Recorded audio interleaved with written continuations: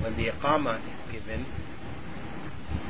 he again, so the saying of the adhan or the iqama, it also means driving away the jinn for an instant. This is for a Muslim believer. Yeah, this is specifically for a Muslim believer. However, if a person, for example, is seeking Islam, and they do have some sort of consciousness of the oneness of Allah, and they are seeking out the truth, it is possible that they may use these and they may work for them also. Because ultimately it is a question of sincerity of one's seeking refuge in God that will provide for him or her, a way, a protection.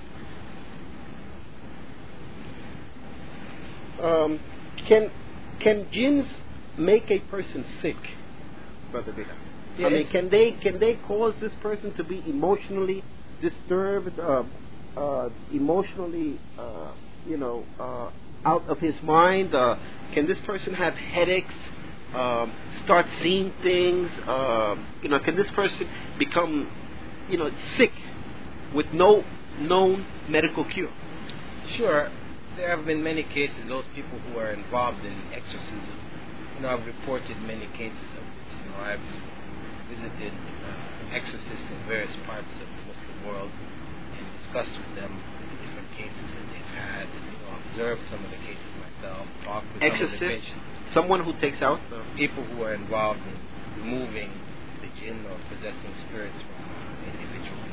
People who are Muslims who are using Muslim methodology, reciting Quran over the person.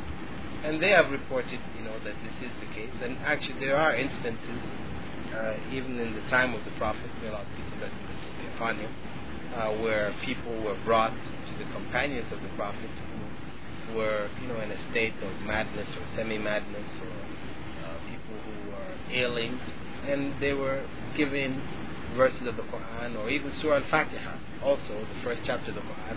This was used by the Quran, by the companions of the Prophet, may Allah peace and blessings be upon him, recited over those who were sick because of these spiritual forces, jinn, and they became well from it. So we know that the jinn can affect a person physically, could affect a person mentally.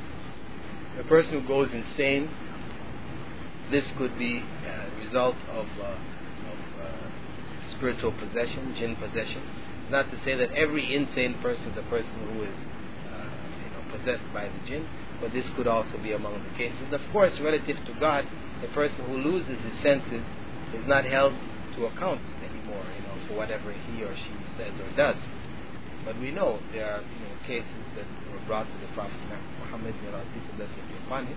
One woman, for example, who came and expressed to the Prophet, may Allah peace and blessings be upon him, that she would fall under possession and would take off her clothes. So she asked if he would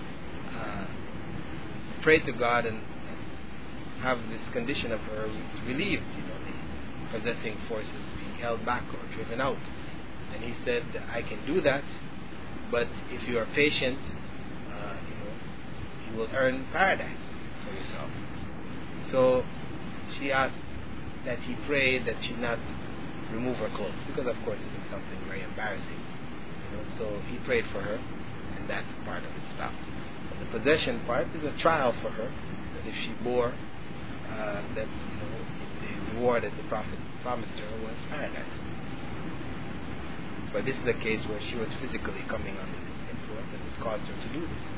Normally we call such people exhibitionists or etc. They have this compulsive urge comes over them at a certain time to take off all their clothes and just expose themselves. Not to say every exhibitionist comes under this category. There are some who are just perverts, who want to get their jollies off by doing these type of things. But normally speaking, there are cases of people who are overcome by this urge, and in fact we believe this is a form of possession which takes place at a certain point in time. And it may come in the form of illnesses which doctors cannot determine the source of. It may come in the form of epilepsy, seizures, one, epileptic fits. As a matter of fact, the medical profession has admitted that there is a large portion of epileptic cases which are caused by by factors unknown to them. So they divide their cases into two categories: that which have biological causes, which are known, and those, which is the larger portion, which have no known causes. They just appear. And what you find is that those people involved in exorcism are most successful in this category. Very interesting. So then, in response to that question, I mean, can jinns make a person sick? I mean, it's obvious that this has been documented medically throughout history, and this is still a phenomenon that is very much in existence today within the medical profession throughout the world, and within religious activities as well. Of course, there's one thing one should keep in mind here, that the process of exorcism occurs in all of the various religious systems. You will find people who are involved in various forms of idolatry, Buddhism, Hinduism, all kinds of tree worship, all kinds of things, exorcising people, and doing so successfully. The explanation that one would naturally have to give to this, how does this take place? If exorcism involves removing the evil forces from a person, and this is something by the aid of God, does God aid those who are involved in idolatry also? It's a question that's often asked. The fact is that we must remember that the jinn or the evil forces may leave a person willingly or unwillingly.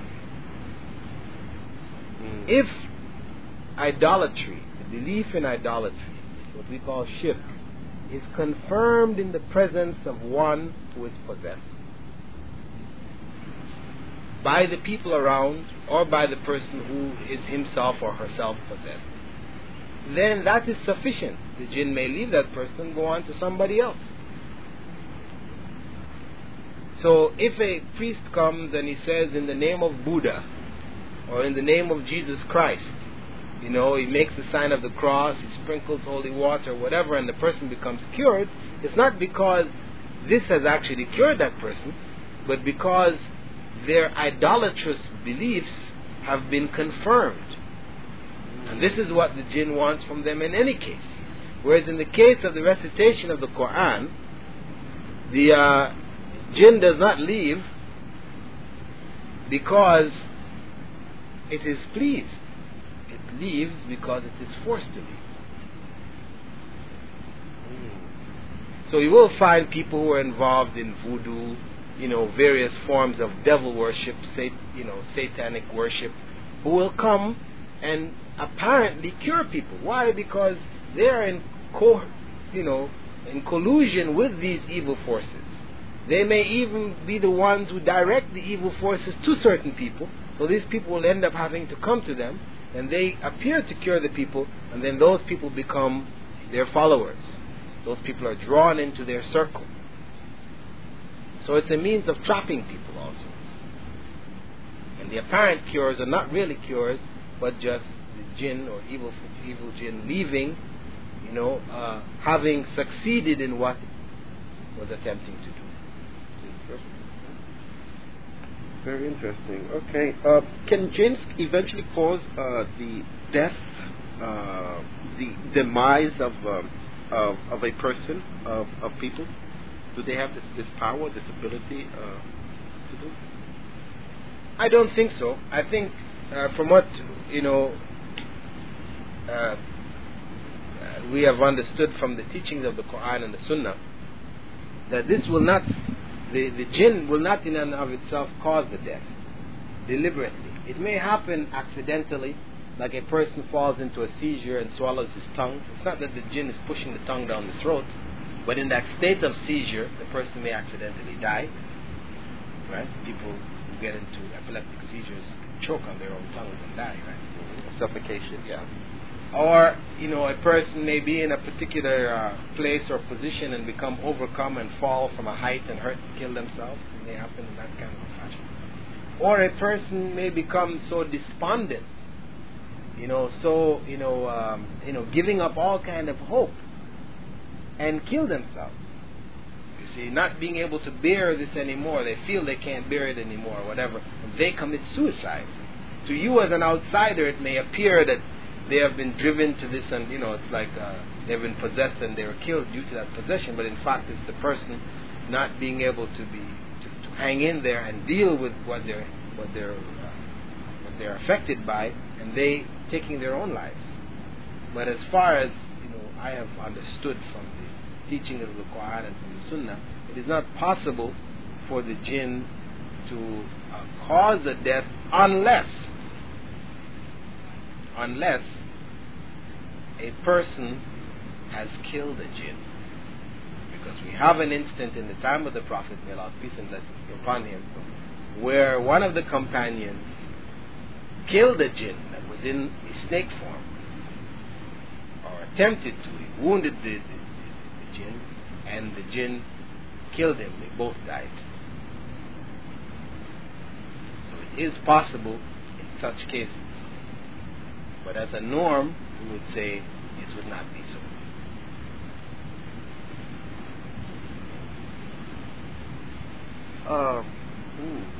The same then can be said of a black cat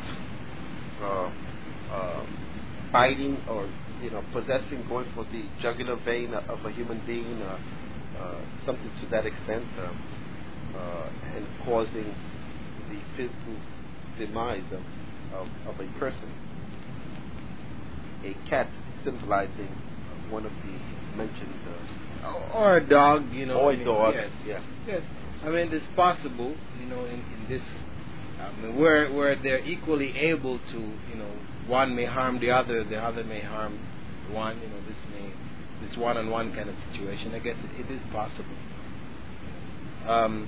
Where it is a case of possession, where it's to say now that the jinn may take over your body and cause cancer to kill you, to cause the cancer to develop and you die from that. This is the type of thing that we say we do not believe so, because Allah said that they have no control over us. In that sense, they cannot control us to the point of killing us. But in one of the other forms, as a snake or as a dog or whatever, that they may attack us, under some circumstances and kill us, just as we may kill them.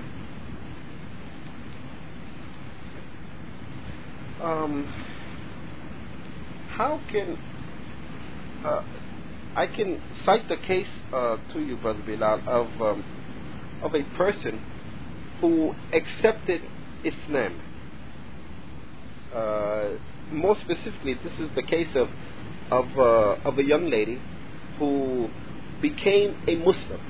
She was at one time a confirmed atheist, according to her. She became Muslim. But prior to her becoming Muslim and being what she considered to be an atheist, she used to see certain visions. She used to hear and listen to certain sounds, to certain forms of communication that she was unable to have explained to her. Intellectually, and this is not the average young lady type. I mean, this is someone who is highly educated, developed, mature, and the same goes for her sister. Okay, her blood sister claimed to have seen her cousin, their cousin, who was killed in an automobile accident, and their beloved cousin used to come to them in their dreams, apparently while asleep, and as well as during non-sleeping activities. They used to talk to each other, or so they claim. Now, when one of the young ladies became a Muslim, she accepted Islam, the true religion of Almighty God. She stopped. These activities were lessened or almost became nullified or nil, whereas her sister continues to this very day to see these images, these visions, and to hear these sounds and forms of communication. What do you attribute that to? I mean, how is that possible? How is that explained? Well, this could very well be a case of the jinn utilizing personal weaknesses. These sisters, for example, loved or dearly loved this cousin of theirs. So that puts them in a state of weakness by appearing in the form of the cousin. It keeps them attached to the dead and keeps them in a state of imbalance, because half they will not be believing this. It will seem something unbelievable, but yet it is real to them. So they're in a state of mental imbalance, and it is in this kind of a state that they may be drawn into idolatry.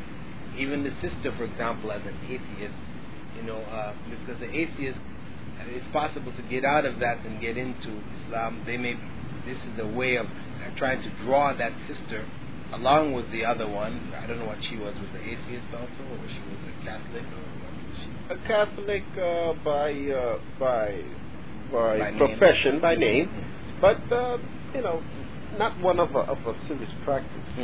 But it could have been a means of trying to draw them back into full-fledged Catholicism, maybe because of the fact that there were certain signs indicating that they were moving towards what may have been the truth.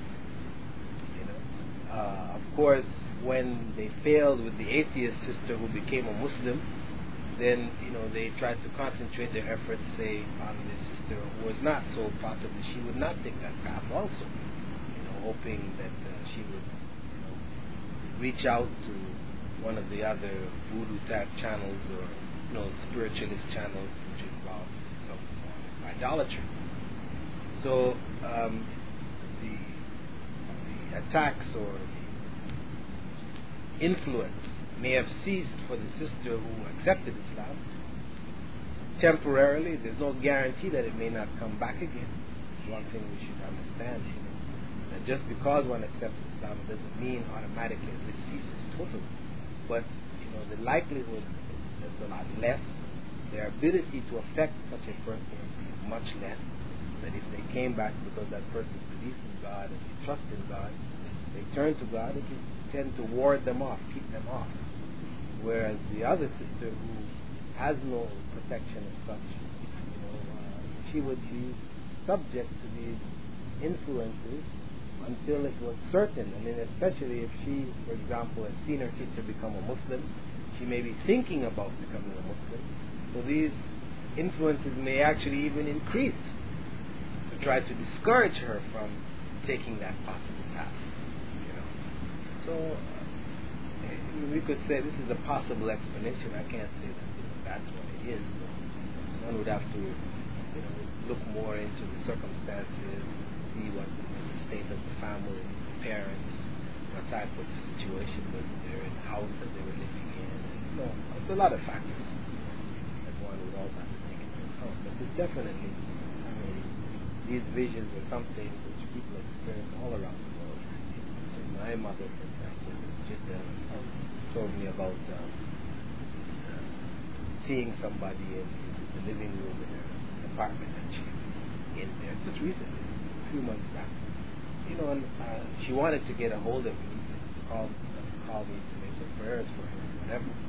But she wasn't able to get a hold of me, so she, made a cross and put it over her bedroom door, and sure enough, it stopped. Once she fell back into whole-scale Christianity and Christian Trinitarian idolatrous concepts, then the process stopped. When I tried to explain that to her, that it didn't stop because you used the cross, but not because using of the cross caused it to stop, but because when you used the cross and confirmed what it wanted for you, because you were maybe reflecting on Islam and the truth and the oneness of God and these kind of things, that this is just to sink you a little deeper into these kind of beliefs, to make it much more difficult for you to get out of the idolatry, even though all around you people are professing, the true belief in one God, which you in the depths of your heart know to be true. And to this day, several months later, did Mama be blessed? After that. Well, I tried to give that explanation to her, but of course, she doesn't want to hear that explanation, right? So what she wants to is just good enough for her is that the tried and proven cross, has done the trick. So just pray for her, man. That's how it is. Brother Bilal, in considering the case of this sister who accepted Islam after being a confirmed, according to her, atheist, she has also shared with us that while her mother, being in a state of sickness, in a state of grave pain, she's ailing. She's currently, it's been confirmed that she has cancer. And she's in a great deal of pain and so forth and so on. Now, one of the things that she, as a Muslimah, wanted to do was to take away from her house the statues and images and candle altars and things of that sort that a typical Catholic household possesses, and much, much more.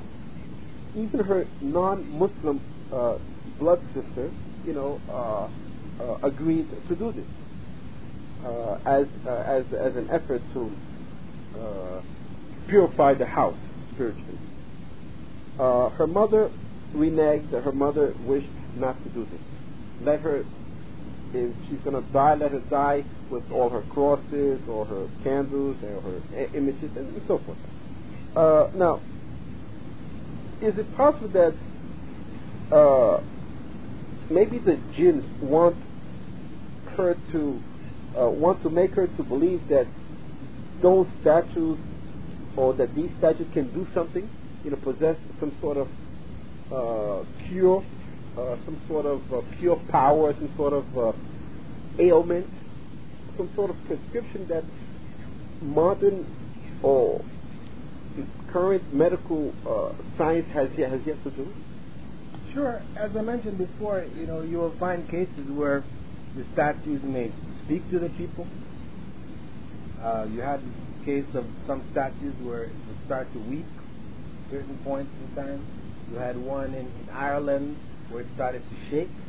Statue of Virgin Mary would start to rock back and forth. And in Portugal, maybe weeping in Portugal. In Yugoslavia they had visions. I mean, the point is that these factors will be there. These are means of encouragement to people who are involved in idolatry to hold on firmly to their idols. Of course, I would not doubt that this whispering would be there in the mind of the sick mother. That if you give these things up, you will be damned to hell, and those type of fearful thoughts will be put into their mind, especially if they're on their deathbed or helpless, they're in pain. So that the understanding basically is that one should have the clear-cut vision that life and death comes from Allah, from the one true God. That cure for any ailment comes from the one true God, Allah, and Allah alone, as opposed to statues, man-made created objects. Even as a Muslim, when you take medicine, it is incorrect for one to believe that the taking of the medicine is going to cure that. Say like a cough, for cough syrup, whatever, aspirin, anything. Taking any medical treatment, it is actually incorrect for a Muslim to believe that this treatment is going to cure they have to have the belief that God will cure them through the medium of it. So when they take it, they should really be reflecting on God's power to cure them. And when they are cured, not, thanking the doctor and putting all the power to the pills, but thanking God. This is the correct belief, although most people are not really aware of it. This is how when one takes a pill, he says, Bismillah, in the name of Allah, in the name of God, ask God to cure you through this medium. Even when you go on the operation table, the doctor, he is performing the operation, but it is Allah who determines whether that operation is successful or not. Because how many skillful doctors get on the table and their patients die for reasons unknown to them, after having done the same operation they've been doing for years, and people seemingly to get well from these operations, yet there are cases where people die. Because it's not ultimately their operation which cures that person, that saves that person. It's Allah. If Allah has destined the time to die, and the time is in the course of that operation, well then that's when the person is going to die, no matter what is done. But of course we don't know. So we as individuals are obliged to use whatever means God has given us, of technology, etc., to the best degree that we can. But at the same time believing that it is Allah, it's God, who will cure us or allow us to be cured or not.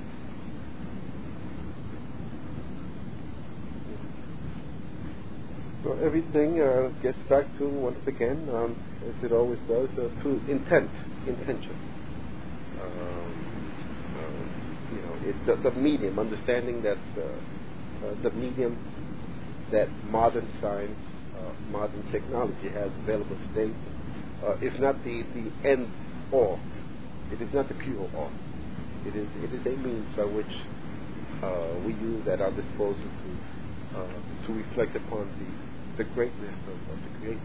Well, it's a means which God has submitted for us to take pleasure in the things that He has given us, while recognizing that it is from Him, and glorifying Him even more.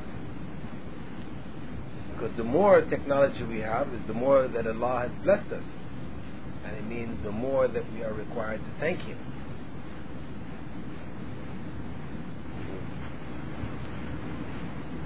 Because God has made everything in this universe submitted to us as a blessing. But at the same time, we have a duty to Him, to submit ourselves to Him who created us. Submit our will to His will, because He knows what's best for us. He knows the forces that can harm us, whether physical or spiritual, and He knows that which will help us. So by submitting our wills to His will, we choose the way which is best for us in this life. See, the mistake that people hold, that what has been commanded by God is sort of like a burden. It's making life difficult for us, but in fact not. It's really a release. It's freedom. When we submit our will to the will of God, we then liberate ourselves from submission to the will of mankind, of creation, submitting ourselves to our own desires. When we submit ourselves to God, we liberate ourselves from the material world. With Abu Amina Bilal Phillips, author of various Islamic books, including Ibn Taymiyyah's essay on the jinn or demons. To begin with, a first question: who are the jinns, Brother Bilal? How are they defined? Alhamdulillah Rabbil Alameen, salatu wassalam ala Rasul Kareem wa ala alihi wa sahbihi ajma'in. All praise is due to Allah, and may Allah's peace and blessings be on His last Prophet Muhammad sallallahu alayhi wa sallam, and on all those who follow the path of righteousness until the last day. The jinn represent one of the orders of spiritual beings as defined by Allah in the Quran and by the last Prophet Muhammad sallallahu alaihi wasallam in his Sunnah, or his pronouncements. From the Islamic point of view, there are three orders of spiritual beings: the angels, the soul, human souls, and the jinn. The angels, the Prophet explained, may Allah's peace and blessings be upon him, were created from light. The angels were created from light. Man created from clay, the element, the earth. And the jinn were created from fire, from an elemental fire, not necessarily the fires that we know in this life, but a fire as defined by God. Not that they are and continue to be fire, just as the angels are not light in and of themselves. Just as man isn't in and of himself clay, he has changed, though his origin is from those elements, he is not still clay. So similarly, the angels are not looked at as being light per se now, but that is the origin of their creation. And similarly, the jinn, their origin is that of fire. Now, the angels, according to the descriptions in the Quran, do not disobey God. They are beings whom Allah has created to serve certain purposes in the universe. They fulfill His command. They do not disobey Him in any way at all. On the other hand, the jinn and mankind have a free will. Allah has given them a free will, an ability to choose between good and evil. Allah has made mankind superior to the jinn. This is Allah's choice.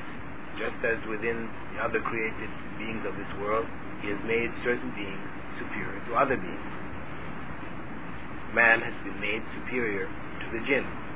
However, both have the ability to choose between right and wrong, and will be judged on the day of judgment based on the choices they made, and will receive either paradise or punishment in hell, continual, at the end of this world. Are there good jinns? Are there bad jinns? What is the difference, if so? Well, as I stated, the jinn, just like men, have a choice between good and evil. So it means naturally that there are believers amongst the jinn as there are believers amongst mankind, and disbelievers amongst the jinn as there are disbelievers amongst mankind. They may follow the various religions that exist amongst men, or may have religions of their own. And those who are believers will be righteous to varying degrees, just as believers amongst humans are righteous to varying degrees. Some are more righteous than others. But all being from Allah's creation are capable of making errors. So amongst the jinn you have believers who are very good, very righteous, others who are mediocre, others who are sinful, and you have those who are disbelievers, who may do certain acts which may appear to us to be good, but their intent is evil. Now, according to the Quranic teaching, the angels were commanded to bow to Adam, and there was amongst the angels a jinn by the name of Iblis, who was commonly known as Satan, who had been elevated to this position due to certain qualities which God had given him. However, when he was commanded to bow along with the angels, he refused to bow.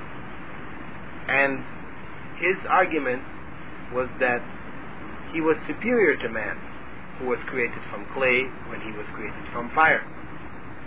And so his pride led him to disobey God. And it is because of this that pride is considered the original sin from an Islamic point of view. It is what led Satan to disobey God and cause himself to be cursed eternally. And man, similarly, when he falls under the influence of pride, turns away from God and may disobey God and cause himself also to be damned eternally. So the Prophet, may Allah peace and blessings be upon him, had said that no one who has a mustard seed's worth of pride in his heart will enter paradise. Brother Bilal, in what form would you say that these jinns, the good ones and the bad ones, appear to the human senses? Do they appear only at night, only Friday night, Saturday night? I mean, how do they appear? In what sense? In general, the jinn are invisible to human eyes. As a norm, the majority of the jinn are invisible. Though some of them take physical forms which have been defined by the Prophet Muhammad, may Allah's peace and blessings be upon him. They may take some relatively permanent physical forms, like that of snake, certain snakes. Also, the black dog, the dog which is completely black. These are amongst the forms that the Prophet defined as being common among the physical forms that jinns may appear in. However, of the jinns, and you have three basic classes that the Prophet, may Allah peace and blessings be upon him, defined. There are certain jinns which are limited to certain areas of the earth. They are not able to move around beyond the area that they exist in. For example, east and west? No, wherever they are on the earth. There are another kind which are able to move around, and there's some which live basically on an atmospheric level, in the air. Right? There are three sort of stages or states that they exist in. Those obviously are amongst those which are on the ground, and those which have some of these animal forms. But the other jinns also, who are normally invisible, may appear in human form or as images, statues, etc. They may enter into statues or places and make sounds from these places. They may also enter into human dreams. Prophet Muhammad, may Allah's peace and blessings be upon him, said that dreams are of three types. You have one type which is from God, true dreams, wherein God shows us something of the future and it comes true. Either directly, in the sense that we see a very clear image, which sometime later we end up living, or indirectly, where we see something which is somewhat vague and it goes to our subconscious, and then a certain circumstance arises, or we go to a certain place and we have this feeling, haven't we been here before? Haven't I done this before? It's called, in English, from the French, déjà vu. Now, this is also a product of this true dreams, which God gives to man as a means of showing him that there are powers beyond him, that God is there. Because no matter how an atheist, or one who denies the existence of God, may feel about the non-existence of God, this is clear evidence to him when he has such dreams or experiences such experiences, that there are forces beyond him which he cannot put his finger on. And this leads him to realization of God. The other category of dreams are the regurgitation of your daily affairs. You read a novel, a detective novel, and you're dreaming about being that detective. You have met somebody that day, and then that in your dream you're discussing with that person, traveling with the person, or whatever. This is a normal pattern which also takes place in the dreams. And there's a third category, which are satanic dreams, where Satan, the evil jinn, may come in and influence your dreams, where you may find yourself going to do things which are prohibited, things which you know are wrong. You end up being involved in them in your dreams. Or you find yourself, experiencing very fearful, very horrible type dreams, which puts a kind of a fear in you, where you come out of those dreams, trying to seek some kind of solace or some kind of support, mechanism which may not be according to the will of God. You may end up into idolatry to seek some kind of support. Or there may be dreams which give you some kind of idea that you are superior to others, or that you are God. So these type of dreams may come, the satanic ones may come in a number of different ways. But ultimately, they are the dreams which lead you to sinful acts, either on a physical level, where you commit certain physical acts which are prohibited, or on a spiritual level, where you make certain claims for yourself, or you get yourself involved in forms of worship which involve worshiping God's creation instead of worshiping God. So the jinn may appear in physical form, in the form of certain animals, or they may appear in the form of visions, where people will see a vision of the Christ child, or of Jesus on the cross, various things like this. Or they may come into the dreams. But the main purpose of the appearance of the jinn, especially in the form of illusions, of what they call visions, or in the dreams, is to draw man into shirk, into idolatry, some form of idolatry. This is the common thread, because just as an evil person is not satisfied or happy until he has drawn everybody around him into evil, similarly amongst the jinn, those that are evil will try to draw human beings into idolatry, the ultimate evil. What can they eventually do to the human mind? To the human being. Do they have a power, the physical power, to make someone do something that they normally would not do? What is the ultimate power, let us say, of these creatures? Well, God has said in the Quran very clearly that in reference to the jinn, evil jinn, that they had no power over man, no ultimate power over man. They only invited and we obeyed. Whispered? Through the whispering, as in the last chapter of the Quran, where we seek refuge in God, the whisperer comes into our heart, the whisperer is equal to us. Through the whisperings, it may be from the evil among mankind making direct suggestions,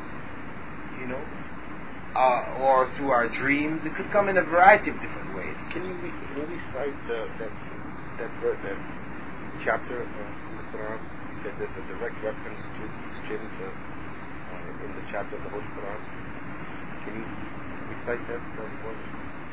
الذي يوسوس في صدور الناس, the one which whispers into the hearts of mankind, من الجنة والناس, from among the jinn as well as from among mankind. So these evil influences, whisperings of evil which call us to sin, it may be from the world of the jinn, or it could very well be from the world of men. This is why you find in the Quran where God refers to shayateen al-jinni wal-ins, the satans or the devils amongst the jinn and amongst mankind. So that clearly indicates that there's another form of being other than the human being. Correct? Sure. There's another form of life other than the life of human beings as we know it. Sure, you have the chapter called the jinn in the Quran. There's a chapter which speaks about the jinn. The demons. Yeah, well, demons actually is not a fair translation of the term jinn. But generally speaking, from a Christian point of view, they tend to look at all of the spiritual forces outside of man, generally speaking, outside of the angels, being demons. Whereas, so this may be a loose translation of the term jinn. However, it is only the evil amongst them that we may really call demons. From a Christian point of view, they consider the souls which or the spirits which may possess a man or possess a place or whatever. These are from living beings who died under tragic circumstances or whatever. And their souls may wander around the earth and possess other people, whatever. However, from an Islamic point of view, this is not the case. The person, when he dies, his soul cannot no longer influence this world. He is cut off. He enters into a state known as the barzakh. This is a state between the life of this world and until the judgment. He's in a state, a suspended state, where he no longer has any influence in this world. Suspended animation, maybe? Well, not that. In a sense, but he's just in a suspended state, limbo, we could call it. Until the judgment. The soul, is reunited with the body, and he's brought to judgment, and then goes to either heaven or hell, depending on the sum of his deeds, the grace of God. Okay, then. So, who are affected by jinn? Every human being. Every form of creation, ants, cucarachas, roaches, flies, mosquitoes, animals. Who is affected directly and or indirectly by jinns? Well, we know that the human beings may be affected by the jinn. In terms of the other animals of creation, we do, from reports that have been made, that that the jinn may enter into, just as they enter into solids, and this is mentioned in the Quran, where after Prophet Musa alayhi salam had passed over the Red Sea, and his people, remember, he left them to go and seek audience with God, and the people who stayed behind had made this golden calf, right? And the calf started to low, it started to talk to them. You see, which, as if this calf had come alive. The evil jinn had entered into the calf and, created an impression for the people, as they do around the world. People who deal in idolatry, they will tell you about going to the statues and the statues talking to them. People who believe in the Virgin Mary, whatever, they have their statues and they stay there long enough with the statue, and then the statue starts to talk to them. These are the influences of the jinn. So if they can enter into physical beings, which are, say, created objects, carved objects, etc., we don't doubt that this can take place in the case of animals. You have a number of cases where, for example, like Son of Sam, who had executed a number of people there, in New York City. When he was put to trial, he said that this black dog used to come to him. Used to tell him to go and kill. Used to talk to him.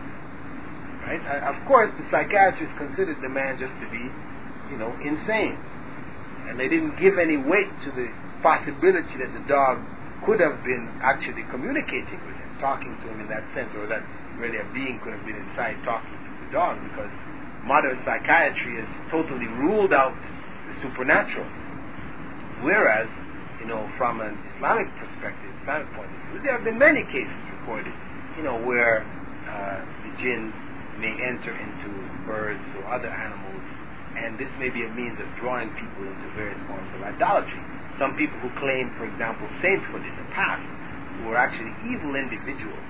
I mean, they would create impressions on the people. For example, they would go and the birds, would give salams to them, for example, would greet them. And of course, the people who were with them would be just awed totally. This is a clear sign that this man is a man of God. He's, a man close to God if he's not God himself. You see, in this way, people were drawn into idolatry. So the jinn may affect human beings from all categories, people who are involved in shirk, etc. And it tends shirk being idolatry, and it tends to be more concentrated amongst them. People who are involved in clear worship of God in the pure form, it tends to be less amongst them.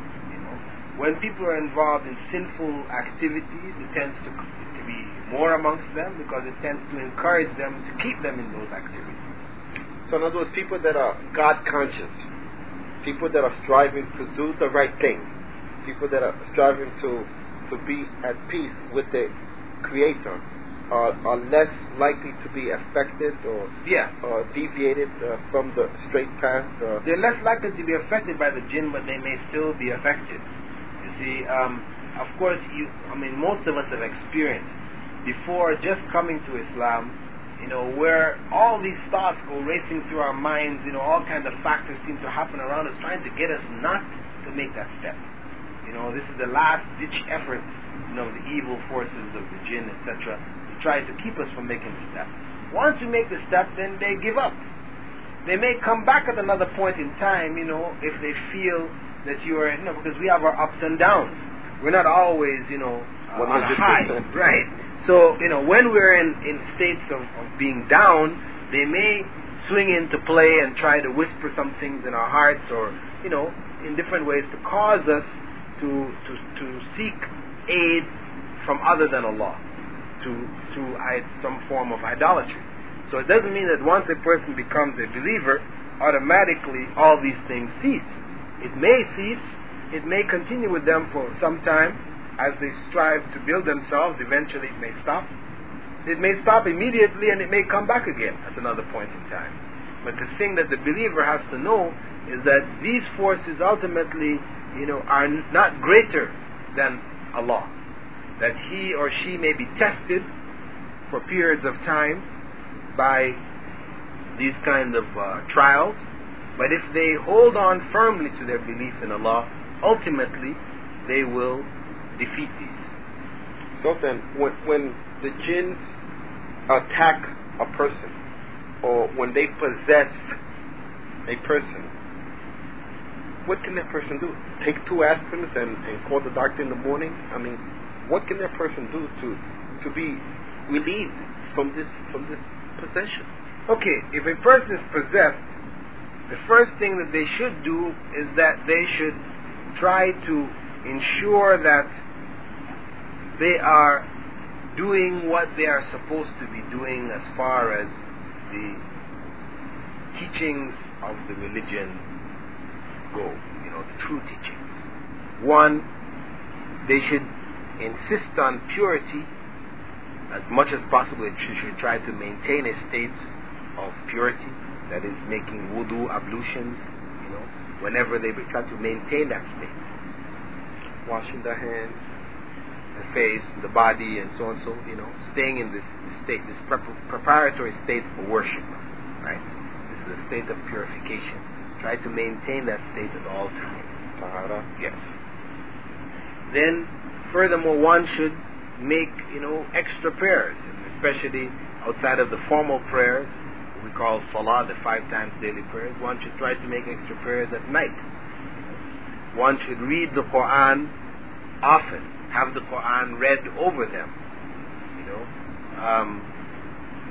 There are certain prayers which the Prophet, may Allah's peace and blessings be upon him, gave as a means of breaking such spells, but specifically the last two chapters of the Quran, known as Falaq and Nas. These two chapters were actually revealed to the Prophet, may Allah's peace and blessings be upon him, to break a spell which had affected the Prophet, cast by a magician, a person involved also, because magical spells affect people through the aid of the jinn. Can you recite those two, please? The two chapters which are recited, and they're called the Mu'awwadatan, that is, the two means of seeking refuge in God from evil. Right? The first of the two, called Surah Al-Falaq, it begins, A'udhu billahi minash shaitanir rajim, I seek refuge in the name of Allah from the evil Satan, the cursed Satan. Bismillahir Rahmanir Rahim, in the name of Allah, the Beneficent, the Most Merciful. Qul a'udhu bi Rabbil Falaq. Say, I seek refuge in the Lord of the Dawn. Min sharri ma khalaq, from the evil of what has been created. Wa min sharri ghasiqin idha waqab, from the evil of the night when it falls. وَمِن شَرِّ النَّفَّاثَاتِ فِي الْعُقَدِ, and from the evil of the witches who blow on knots. وَمِن شَرِّ حَاسِدٍ إِذَا حَسَدٍ, and from the evil of the envier when he or she is envious. The second chapter, قُلْ أَعُوذُ بِرَبِّ النَّاسِ, I seek refuge in the Lord of mankind. Malik al-Nas, the king of mankind. Ilah al-Nas, the God of mankind. Min sharri al-waswas al-khannas, from the evil of the whisperer. Alladhi yuwaswisu fi sudur al-nas, who whispers into the hearts of men. Min al-jinnati wan-nas, from among the jinn and among mankind. Brother Bilal, what other set of instructions, ayats, chapters from the Quran can you cite to us in regards to this phenomenon for protection? How can someone protect himself or herself from these types of activities? Well, the verse, which is verse number 255 from the second chapter of the Quran, known as Al-Baqarah, this verse, called the verse of the throne, or the verse of the footstool, has been recommended by the Prophet Muhammad, may Allah's peace and blessings be upon him, as a means also of protecting oneself from evil. And the text of the verse is as follows: Allahu la ilaha illahu, Allah, there is no God but He. Al-Hayyul Qayyum, the living, the eternal. La ta'khudhuhu sinatun wa la nawm, neither slumber nor sleep overtakes him. Lahu ma fi as-samawati wa ma fi al-ard, all that is in the heavens and the earth belong to him. Man dha alladhi yashfa'u 'indahu illa bi'idhnih, who can intercede on behalf of others to him except by his permission. يَعْلَمُ مَا بَيْنَ أَيْدِيهِمْ وَمَا خَلْفَهُمْ, He knows what is in front of them and what is behind them. وَلَا يُحِيطُونَ بِشَيْءٍ مِّنْ عِلْمِهِ إِلَّا بِمَا شَاءَ, they will not grasp any of his knowledge except what he wills. وَسِعَ كُرْسِيُّهُ السَّمَاوَاتِ وَالْأَرْضِ, his footstool extends over the heavens and earth. وَلَا يَؤُودُهُ حِفْظُهُمَا, And He is not made tired by governing them. وَهُوَ الْعَلِيُّ الْعَظِيمُ.